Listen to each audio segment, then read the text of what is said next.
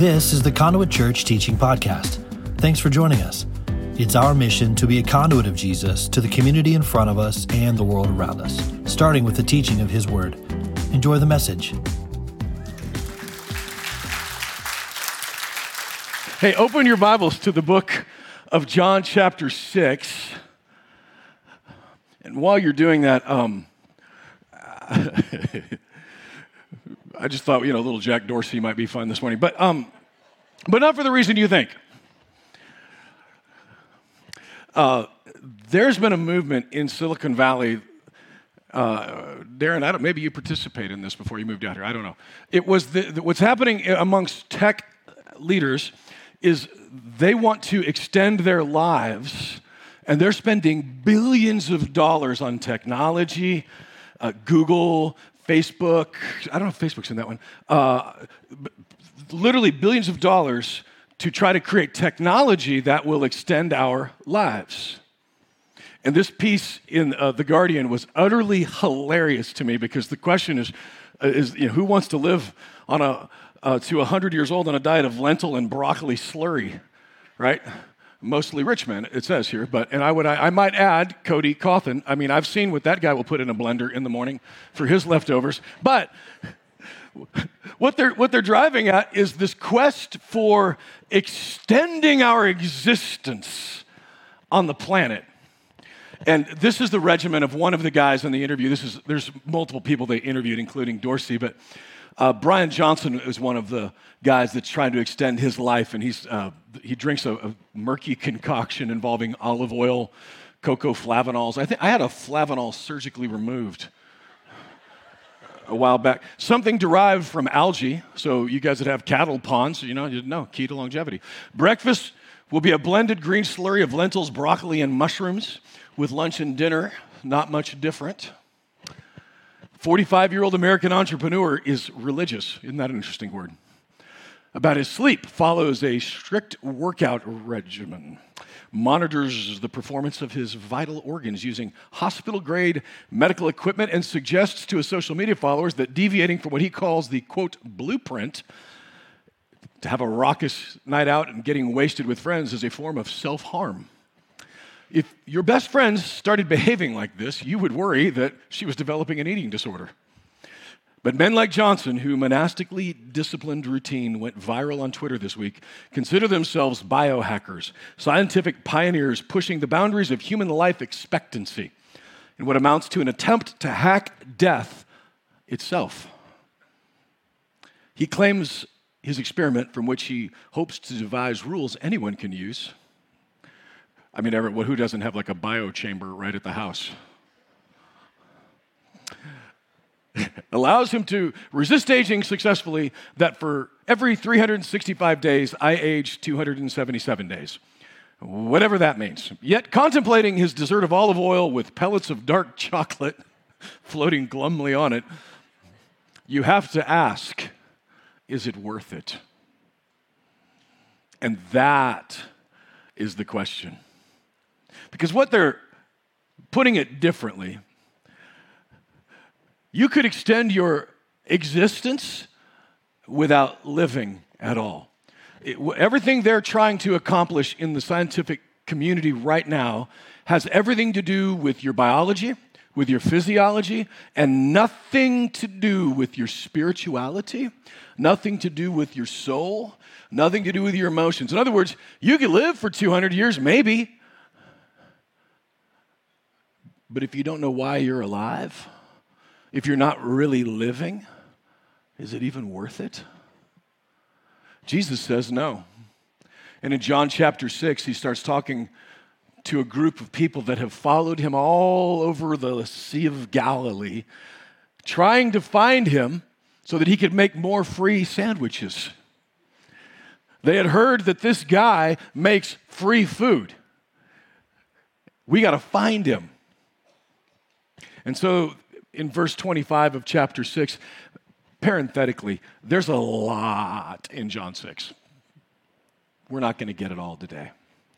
I encourage you to spend some time this week going deep into these verses all the way to the end of this chapter, but we're gonna hit a few, and we're gonna ask a couple questions of the verses that we get to read. But in verse 25, when they found him on the other side of the lake, they asked him, "Rabbi, how did you get here?"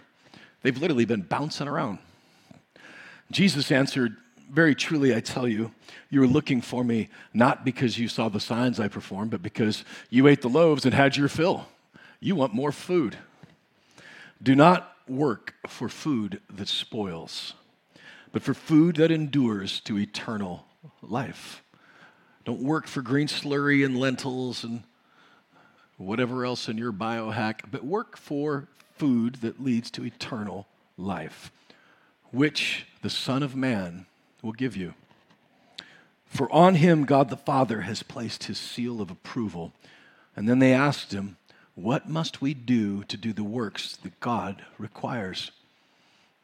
If you're a Bible underliner, you should have this next verse underlined, starred, asterisked, like the pink. Get the pink highlighter out. And if you're not a Bible underliner, start right now. Jesus answered, "The work of God is this, to believe in the one he has sent." Let's pray. Heavenly Father, you're so good to us. We're so grateful for you. So thankful for your word. So thankful for your goodness. Thankful that you, by no choice of our own, by the grace of God alone, that we grew up in the United States of America, where we have the freedom to gather as a church family here this morning. We don't want to take that for granted. Our brothers and sisters in Iran, Afghanistan, don't have those kinds of freedoms. Thank you. We didn't choose this. You allowed us. It's your grace that we're here. We're so grateful for the amazing churches in this community. Pastor Tom, Thompson Station Church, we stand on the shoulders of faithful men like him that were here long before it was cool to plant a church in Middle Tennessee. Thankful for Rob and for what Grace Chapel has done for these slave families. What a way to bring unity into this community, Lord, to just put our eyes and our focus on what matters. 242 families going to go free. Jesus, you are here in this church. You are here in churches all over Middle Tennessee. We are all lifting up your name this morning, Father. We are all on the same page for the same glory of the same God. In Jesus' name we pray. Amen. We're going to ask the text 3 questions. Now, lucky for you, I started with about 12 and then I whittled them down. I understand that. Look, here's the thing. Do you know about the ADD?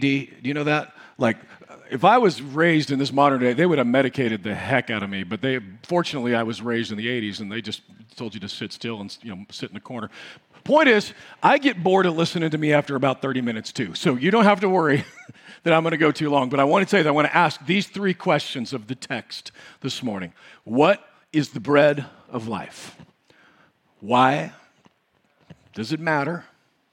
And how do I get it? Those are the 3 questions that we're going to ask, and we're going to let the text answer the question for us and pray that God gives us wisdom of what it means and how it matters in our own lives. What is the bread of life? So it says when they found him on the other side, we just read that. He says, you're looking for me, not because you saw the signs. You're working for food. And this is the one I wanted to say. Verse 27, do not work for food that spoils, but for food that endures to eternal life. So Jesus often in his teachings would take a word that the culture understood, something that they were searching for, and then he would say, you're searching for it here, but here is how I am what you are actually searching for. He did that with the word logos.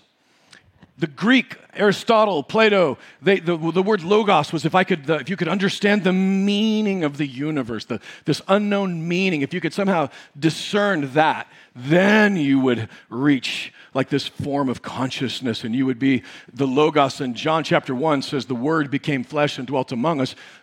He used the word logos. The logos. You're looking for meaning out here, and the logos was born here. He used that word with the word ecclesia. The word ecclesia is the word that Jesus used in Matthew when he was talking about the church, right? He said that my ecclesia, right, on this foundation and the gates of hell will not prevail against it. But the word ecclesia in Greco-Roman culture was this almost government-like thing, like where 50 to 70 leaders would come together in the middle of town, called out from their homes into the middle, and they would come together and they would like solve the problems of the community. So think school board or homeowners association.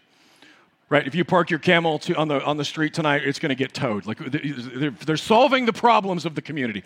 Jesus was saying that ecclesia, my ecclesia, this is my ecclesia, my called out ones that are going to solve the problems of the community, and the gates of hell will not prevail against it. He's saying that we are an ecclesia, that we are called not into here, but out there to speak into our local governments, to speak into our leadership, to be a voice of change, to be a voice of reason and calm and love. That's Jesus' ecclesia, right? And so he comes back here and he uses a word called Zoe, which is a word that in the Greek culture meant like radical life. Aristotle, Plato, again, they had lots to say in philosophy as to what Zoe was. And it was like energized life. Think Tony Robbins on steroids. Just think of all the Instagram influencers telling you how to get into your van and travel across the country and live out of your car and then forget that Chris Farley said that's you living in a van down by the river. Like that wasn't a prize 20 years ago. Like we were like, wait.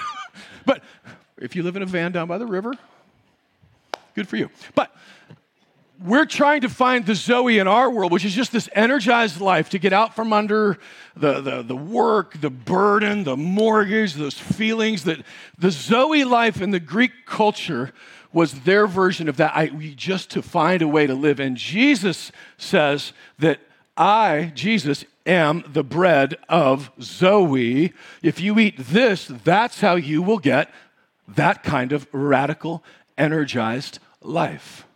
That's the promise that he's making. He's saying, I'm that. The work that our friends in Silicon Valley are doing is extensive. But in this piece, the question of, is it worth it, is a legitimate question. Listen to what this writer says. You'll be able to listen as soon as I find my glasses. Technically, these are my wife's. Did you recognize these? Yeah.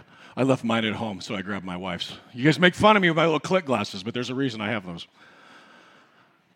Listen to this piece. At present, our bodies are built to last. If you took perfect care of your body, 125 years, according to Stroll, one of the guys they're interviewing. The problem is that if someone did live to be 125, they're unlikely to remain spry to their final decades. Who wants to live in a decrepit state, he said. We've increased lifespans a lot, but we haven't improved the quality of the lifespan.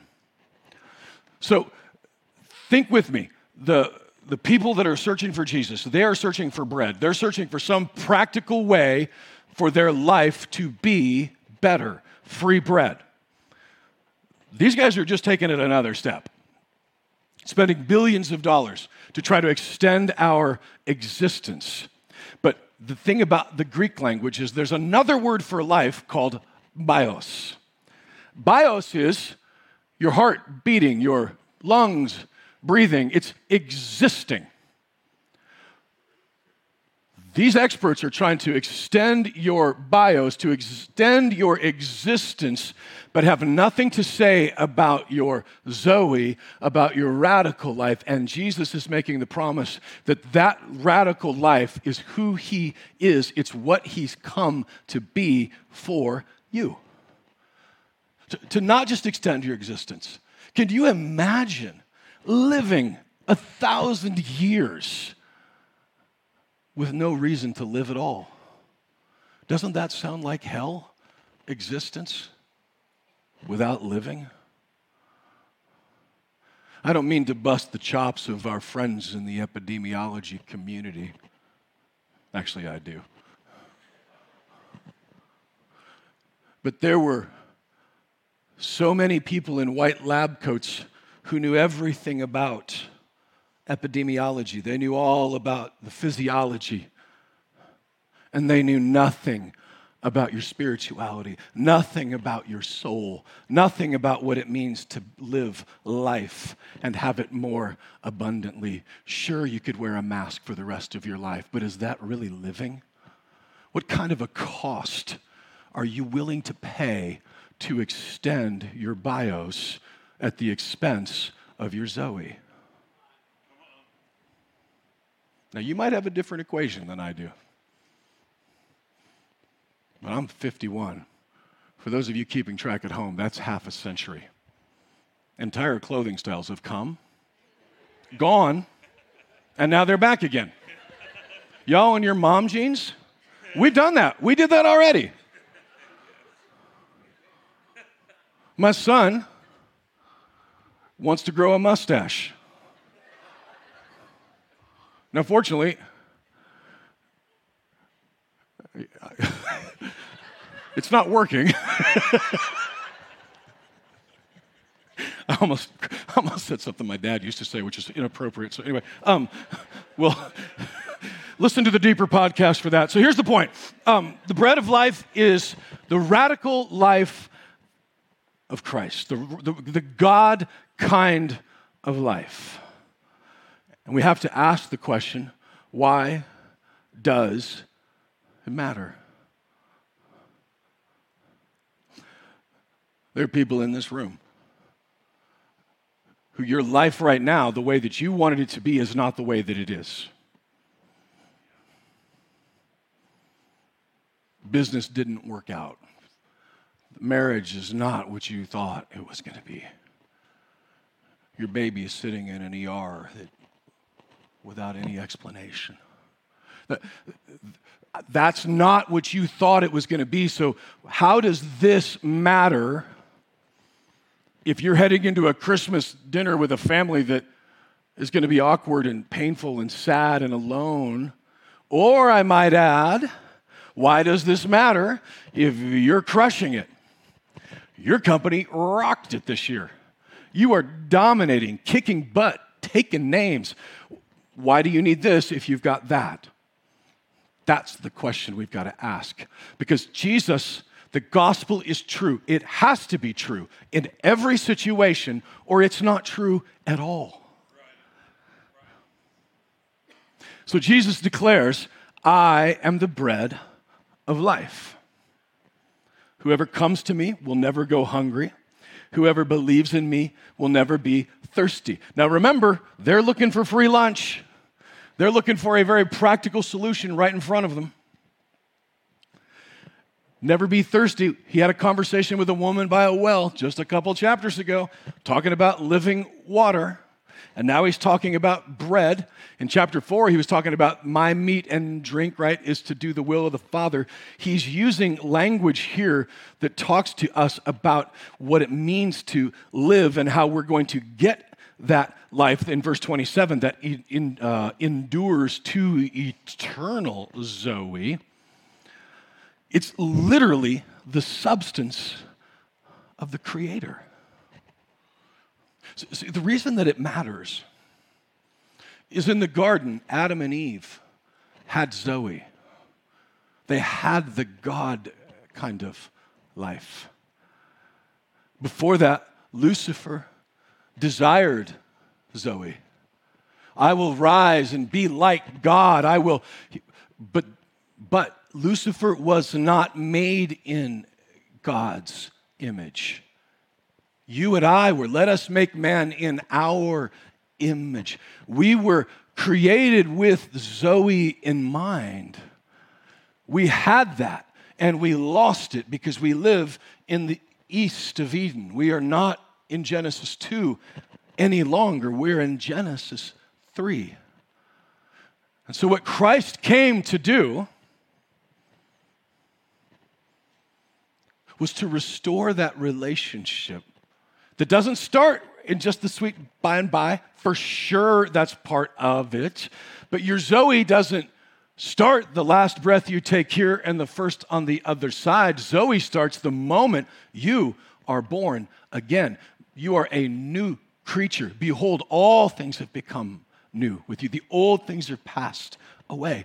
You are already that. And the way that Jesus is trying to make this case practical for us is to say that, look, I've come to give you life.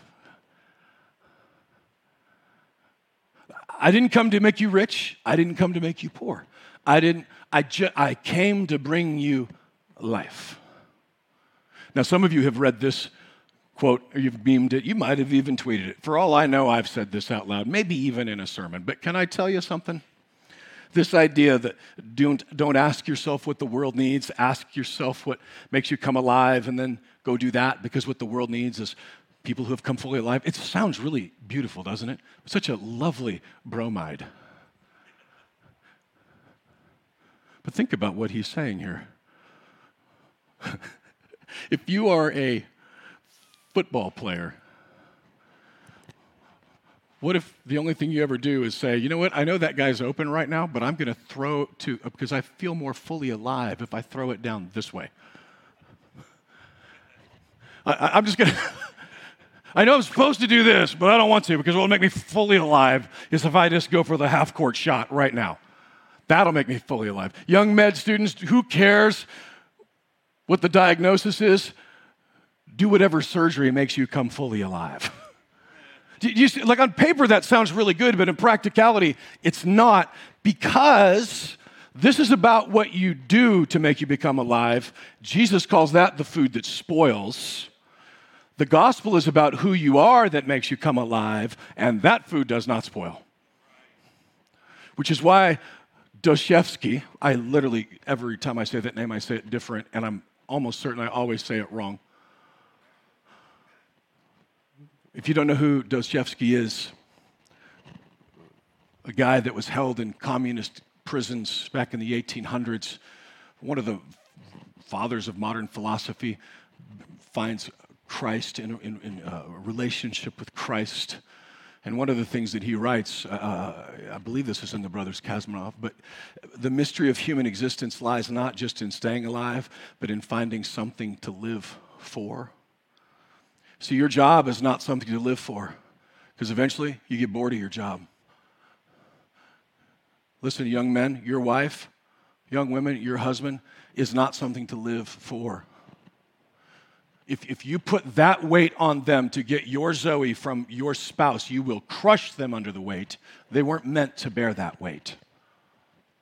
Now, they live with you, you're together, you're making each other more like Christ in that marriage, but that is not how you're going to find Zoe.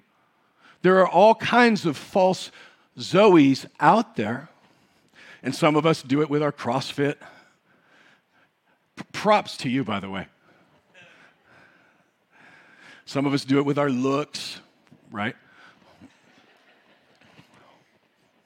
Careers. There are false Zoes. They're good things. They're food, but they're food that spoils. They're good.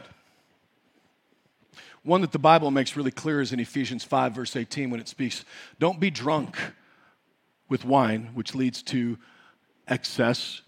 I think one of the translations says exhaustion, but debauchery is one of the words. Don't be drunk with wine, which leads to excess, but be filled with the Holy Spirit. Now, here's why that is one that I bring up very specifically this morning. It's an easy one because it's more obvious, but when you drink a lot, and I'm not talking about wine with Christmas dinner. You guys, we can have a theology conversation later. That is not what I'm talking about. What I'm talking about is being drunk with alcohol. Now, if anyone has ever been drunk, you know something that I know. It's awesome.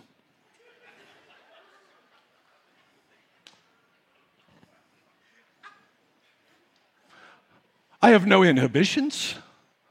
Singing German love songs, I don't even know German. And you know, by the morning, you feel terrible.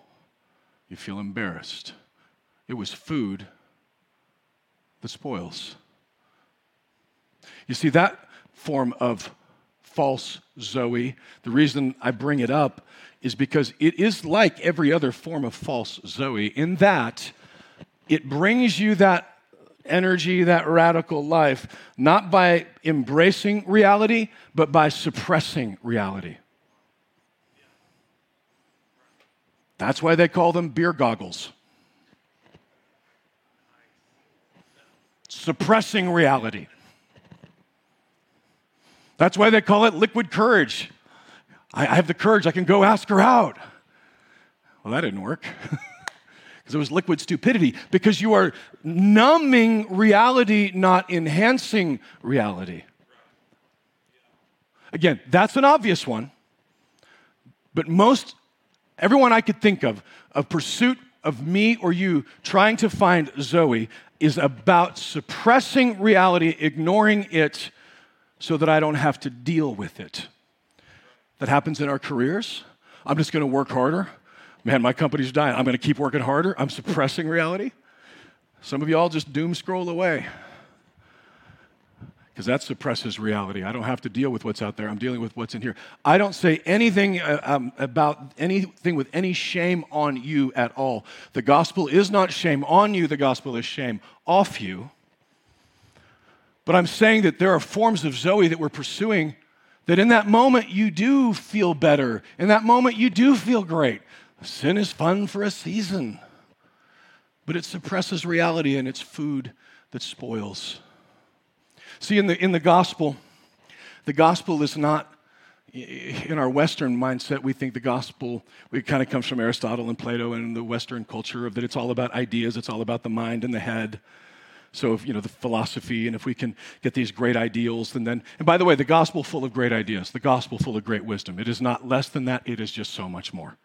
And on the other hand, in Eastern religions, it's about the mystical experience and the mysticism. And if I can just ascertain this consciousness, which is why Richard Rohr, look, if you like Richard Rohr, I'm about to maybe hurt your feelings, but the reason that Richard Rohr is lost the plot is he talks about this thing called Christ consciousness. If you just replace Buddha with Jesus, it's the same thing.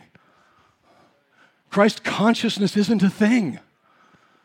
That's why when you read some tweets from some music artists that say, yeah, I'm Jesus and you're Jesus because Jesus is all of us, that it's like a Goo Goo Doll song. It doesn't mean anything.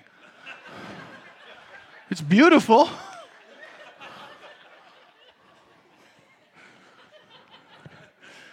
Baby's black balloon makes me fly. I almost fell into a hole in your life. It doesn't mean anything. Anyway,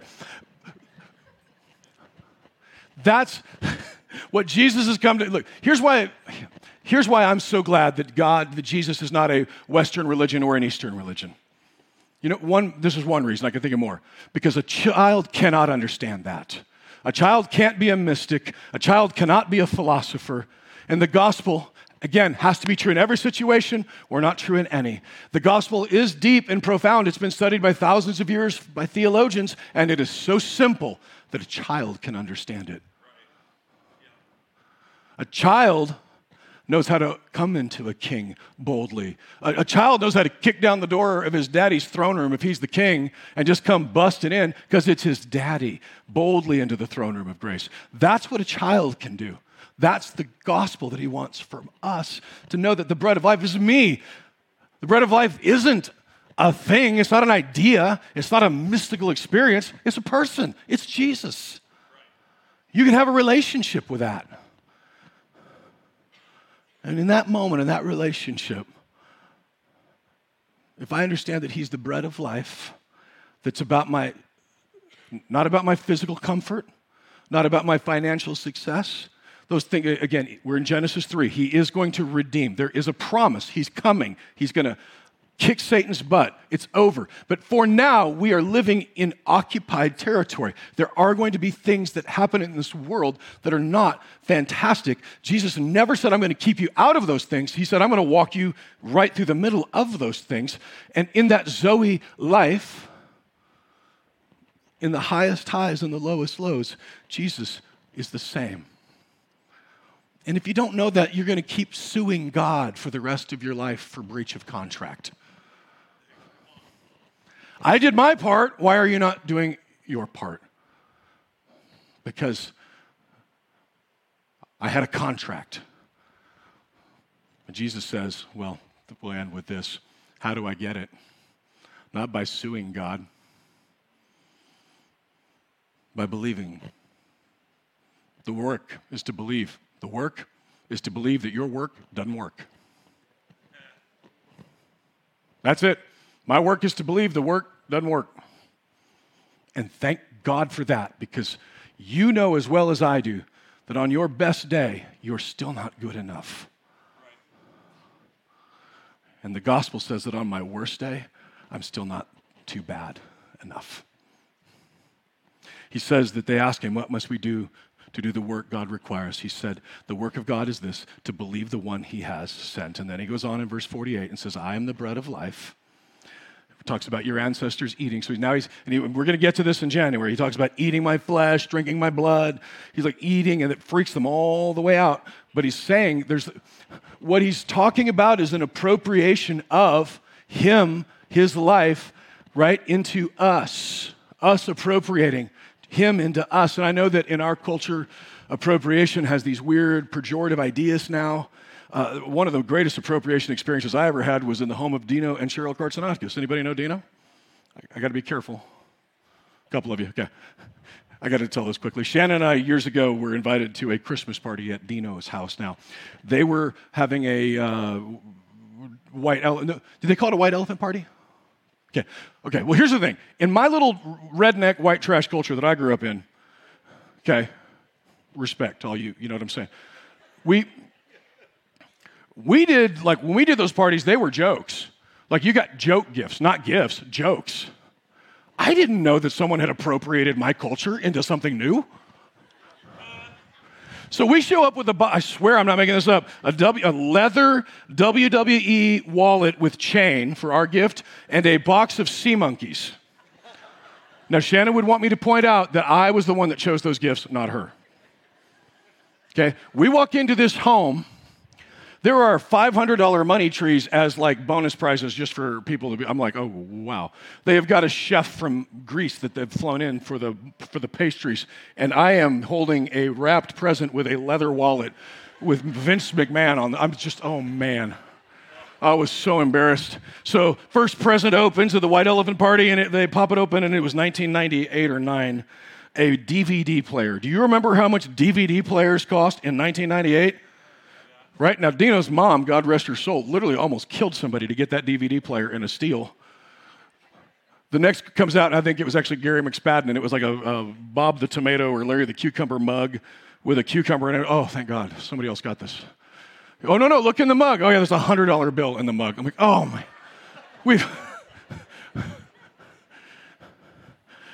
There was no question who brought the sea monkeys. And now, by the way, that wallet was pretty good. Dino and Cheryl, because they are wonderful human beings, and they probably don't remember me, but they'll never forget that night. They were so gracious that they actually did the steal so that nobody had to go home with a box of sea monkeys and a wallet. I wanted to call them, hey, bro, can I get the wallet? Because I kind of like that. But, okay, here's why I'm saying that. My culture didn't fit in that. Like, I was trying to shove my culture into their culture, and it wasn't working. Me trying to shove my agenda into God's agenda doesn't work. Do your CrossFit, do your slurry, do your work, but do it from Zoe, not for Zoe. Out of Zoe, not for. Appropriating Jesus into you, taking in the words of Jesus, communion, prayer, abide in me and I'll abide in you. And then you will, right? He talks about bearing fruit, that's John 15. There's multiple ways that you can appropriate into you Jesus, not to get saved, you're already there. This is all about now eating fuel. You see, Jesus says, I'm the bread of life. But that bread doesn't do you any good unless that bread is broken. If some of y'all have made me some sourdough bread for Christmas, thank you. I'm planning to just duct tape it right to my gut because that's where it's going anyway.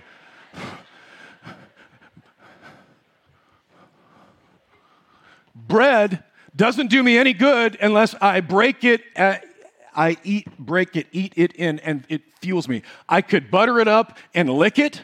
Doesn't do me any good.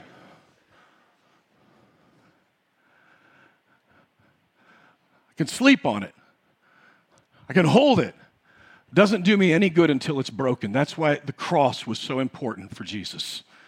Because his broken body, that's why he's not just a good teacher. If he's a good teacher, I'm in trouble because I'll never know everything he knows. It's why he wasn't just a good example, because a good example is going to crush me. I'll never be able to do and be what he was. It's why I don't need somebody to be Jesus to be my therapist. I didn't need Jesus to make me happy. I don't need Jesus to make me feel better. I need Jesus to save me. And the only way is his stripes, you were healed. His body broken, right? His blood shed so that I now can be the righteousness of God in Christ, so that I now can have the Zoe kind of life, because he has now taken me and given me the direct connection back to Eden, back to the Father, the Holy Spirit. Do you know who you are? Do you know that you're not just some guy trying to pass a test? You're not some young lady just trying to memorize all the Bible verses. You are a daughter of the King. You're a son of the King. Act like it. Not out of arrogance, humility. But you have the power of God inside of you. The same power that raised Christ from the dead dwells in you. That same Zoe. Again, do your thing. Do your career. Do your work. Do it all.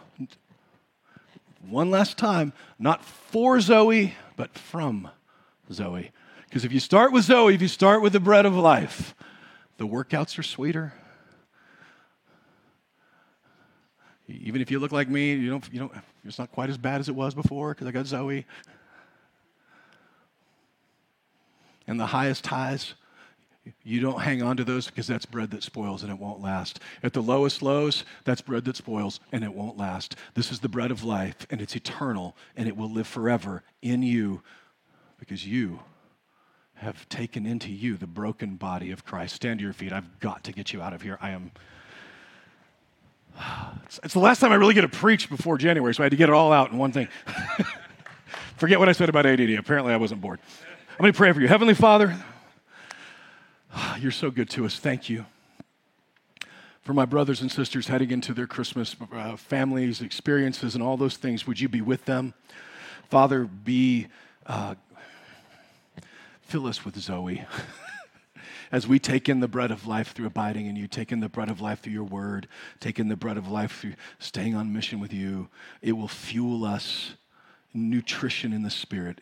In Jesus' name we pray. Amen.